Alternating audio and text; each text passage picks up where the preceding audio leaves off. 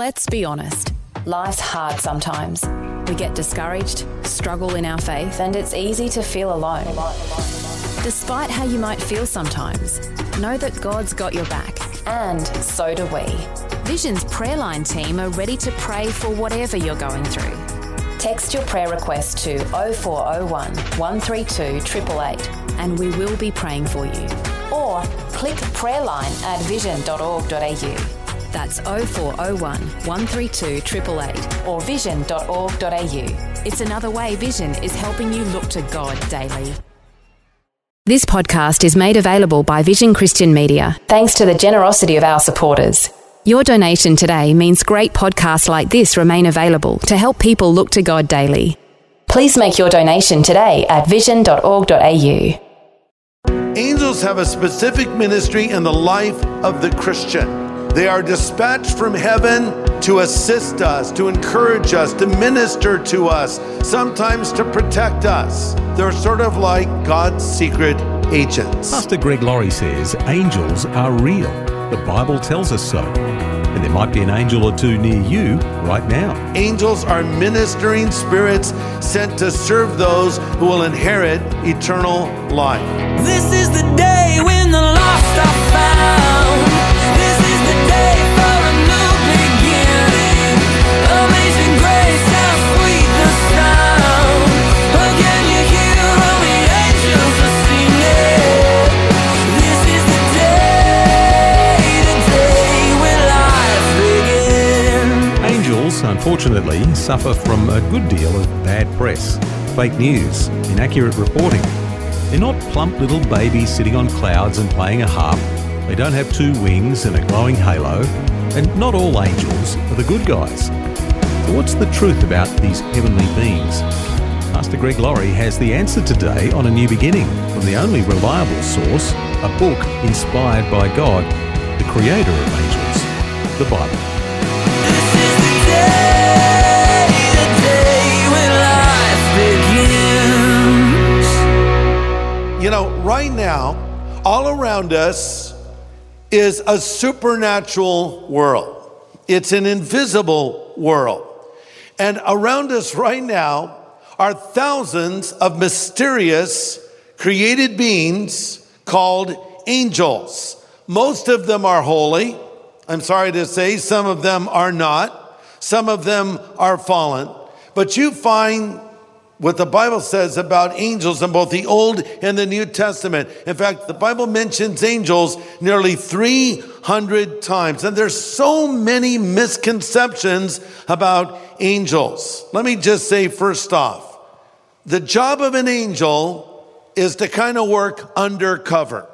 I like to compare angels to Navy SEALs. You know, Navy SEALs are that elite force that we dispatch in certain situations to take care of business. They go and do things all the time, and we often don't hear about what they did. They just get the job done. That's sort of a good description of angels. They get the job done for God. They're not there to draw attention to themselves. They're not there to have us have extended conversations with them, though it's possible you have spoken with an angel. And I'll tell you why I believe that in a few moments. But you probably weren't aware of it if you were speaking with an angel. I would suggest to you there are times when angels have spoken to you, but you probably didn't know it was an angel. But they're very interesting creatures, sort of working behind the scenes, working undercover. They're sort of like God's secret agents. But there's a lot of misconceptions, as I said. For starters, people think that when we die, we might become an angel. You know, I've heard it said when someone dies, well, God must have needed another angel in heaven. Well, God doesn't need any more angels in heaven. And more to the point, people don't become angels when they die. Angels are created beings. They're a group all unto themselves. When we die, we receive a new body and so forth, but we have no connection to angels. And I hate to break this to you girls, but in every appearance of an angel on earth, it was a guy, not a girl. Now, I know that is hard for some people to believe because we use the term angel sometimes in a feminine way. Like, she's as pretty as an angel, right? But actually, all of the appearances of angels are appearing as men in the Bible. And so these are amazing created beings that are there working constantly in our life. It would appear from Scripture that they are eternal. It would seem as though they never die. Speaking of those who have died and gone to heaven, Jesus said in Luke chapter 20, neither can they die anymore, for they are equal to the angels. Now, angels have a specific ministry in the life of the Christian. They are dispatched from heaven to assist us, to encourage us, to minister to us, sometimes to protect us, occasionally to speak to us. Hebrews 1:14 says, angels are ministering spirits sent to serve those who will inherit eternal life. There's many instances in Scripture where angels intervened. An angel spoke to Philip and told him to go to the desert, and he went, and a man came to faith from Ethiopia. And then we have the story of Peter, who was taken to prison, and he was going to be executed because James had already been put to death by King Herod. And the church prayed, and an angel was dispatched to wake Peter up and get him out of jail. So an angel was sent as an answer to prayer. There's a story in the book of Genesis where God was speaking to Jacob to show him the world of angelic activity. And Jacob had a dream, and in his dream or vision, he saw a stairway or a ladder of angels going up and down the stairway, or up and down the escalator, if you will. Just angels constantly at work, moving between heaven and earth, doing the work of God. And as I already said, it's entirely possible you've met an angel. You say, well, how would that be? Well, Hebrews 13:2 says, don't forget to entertain strangers, for in doing so, some people have entertained angels without knowing it.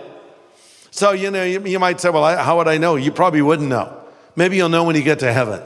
And you'll be walking around and some angel walks up to you and says, hey, thanks for getting me that burger. What? Yeah, you got me that burger. Have we met? Yeah, we've met. Remember that homeless guy that you ran into on this date, and I was hungry, and I said, could I get a meal? And you took me into In-N-Out Burger, and you got me a great burger, double, as I recall, animal style. Still remember it, even in heaven. Want to thank you for that. You were an angel? Yes, I was.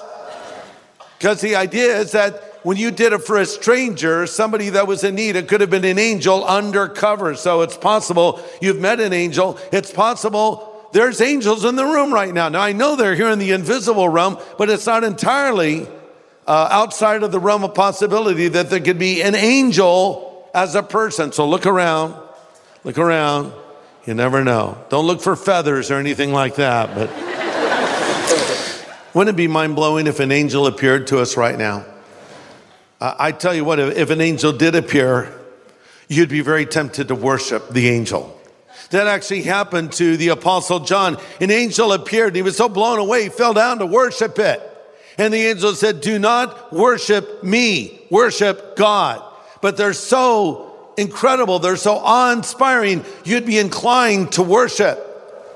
But imagine if Gabriel or Michael or another angel appeared before us right now. I did hear a story about a time in a church service when the devil himself appeared.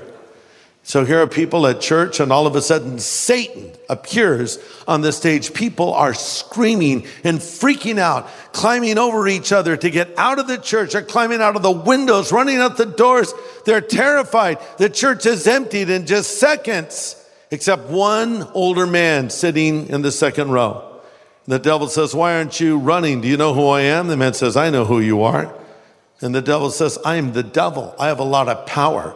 I could bring a lot of misery into your life. Why aren't you afraid of me? The old guy said, I've been married to your sister for 46 years. That's a true story. No, it isn't. Just one of those lame preacher jokes, right? But I'll tell you, if an angel of the Lord appeared, we would certainly be amazed. Now, sometimes the question is asked, do we have guardian angels? I don't know the answer to that, but I think the answer is maybe. I mean, I know we have angels involved in our lives, but do we have a specific angel that is assigned to us? Like, that's your job. You watch over that child, or you watch over that person. We can't know with certainty, but there is an interesting statement where Jesus says in Matthew 18:10, Don't look down on these little ones, speaking of children, for I tell you, their angels in heaven always see the face of my Father in heaven. Interesting phrase, their angels in heaven. So maybe there are guardian angels. If there are or there are not, that's really not that important. You can just be confident of this. You have angels actively involved in your life, protecting you, watching out for you. As I said, God's secret agents. You're listening to A New Beginning with Pastor Greg Laurie. He's the senior pastor of Harvest Ministries in California, USA. And today he's offering insights from his series, The Afterlife and the Eternal, with insights today based in Genesis chapter 3. So the title of this message is Angels and Demons. So this is what kind of perplexes us is, where in the heck did demons come from? Why do we even have to have demons? Well, they're out there for sure. And to simplify it, a demon is a fallen angel. God did not create demons as we know them today. He created angels, but he gave to these angelic creatures a free will and an ability to choose. And as hard as it is to believe, 1/3 of the angels followed a high-ranking angel known as Lucifer, the son of the morning, in a rebellion. Lucifer is also known as Satan and the devil. So before I address where demons came from, let me just talk about where the devil came from. Now, if I were to ask you, where did the devil come from? Most of you would probably say, hell. The devil came from hell. Actually, that's not true. Now, let me tell you where the devil really came from. The devil came from heaven. That's right. Now, he wasn't the devil in heaven. He was, as I mentioned, Lucifer, this beautiful angel, maybe an archangel, if not, certainly a high-ranking angel on the level of maybe a Gabriel. I don't think a Michael, but certainly a high-ranking angel. But he rebelled against God. In fact, it's described in vivid detail over in Ezekiel 28, where it is said of Lucifer, "You were the model of perfection, full of wisdom and perfect in beauty. You were in Eden, the garden of God. You were anointed as a guardian cherub, for I ordained you. You were on the holy mount of God. You walked among the fiery stones." I don't know what the fiery stones are, but he walked among them. "You were blameless from the day you were created." Listen, "till wickedness was found in you.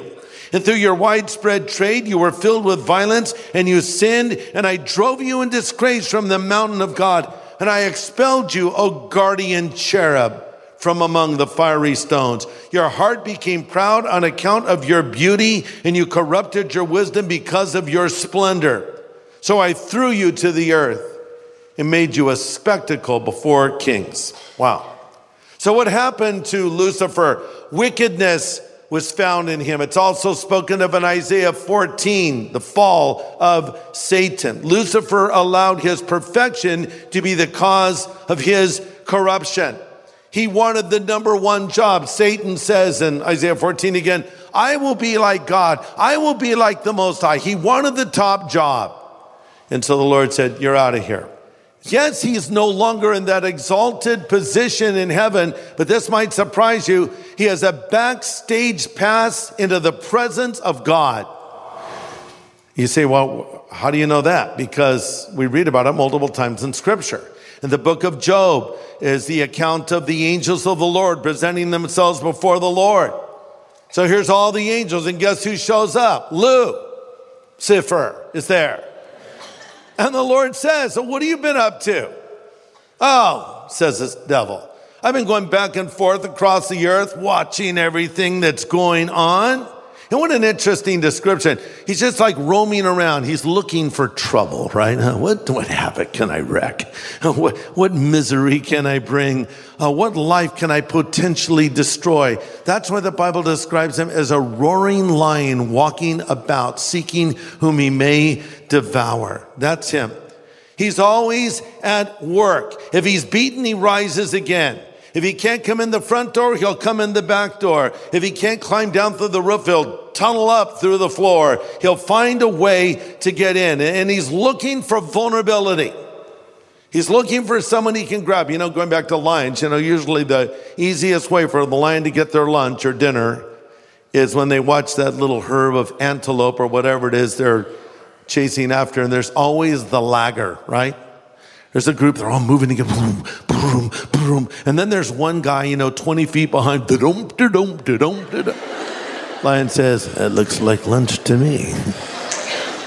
You want to know something surprising, though? More people are killed in Africa by hippos than lions. Yeah, it's true. Lions kill some, but hippos kill way more.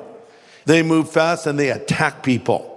So I bring that up because the Bible does not say that your adversary, the devil, is like a hippo running around, okay? It says he's like a lion. But the point I'm making is sometimes we think, watch out for the lions, and the devil can come to you in many ways. Sometimes he'll come in all of his depravity and wickedness and perversion. And other times he'll come to you as an angel of light, but always with the purpose of deceiving or misleading you. And he has a well-organized network of demon powers doing his bidding, and those are his demons. We read numerous passages that refer to Satan and his minions. Not those minions, these minions. Matthew 12:24 speaks of Beelzebub, which is another name for the devil, the prince of the demons. Then in Matthew 25:41, the devil and his angels. Revelation 12:7, the dragon, another phrase for the devil and his angels. And of course, hell is the future dwelling place of the devil and his angels. Now, it seems to me that the purpose or objective of demons is twofold. Number one, it is to hinder the purposes of God. And number two, it is to extend the power of Satan. So I know that kind of is scary when we talk about things like this. And it's true that 1/3 of the angels followed Lucifer, but it's also true that 2/3 of the angels are on our side. And more importantly, God is on our side. So we're on the winning side, but there's a battle still.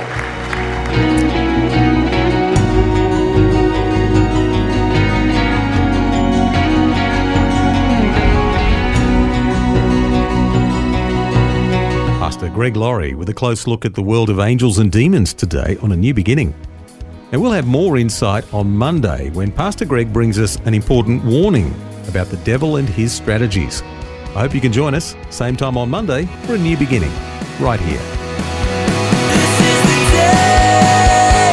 day when life begins. Now, for a copy of today's full message, get in touch with Vision Christian Store. It was called Angels and Demons. Just go to visionstore.org.au or call 1-800 00 50 11. Thanks for taking time to listen to this audio on demand from Vision Christian Media. To find out more about us, go to vision.org.au.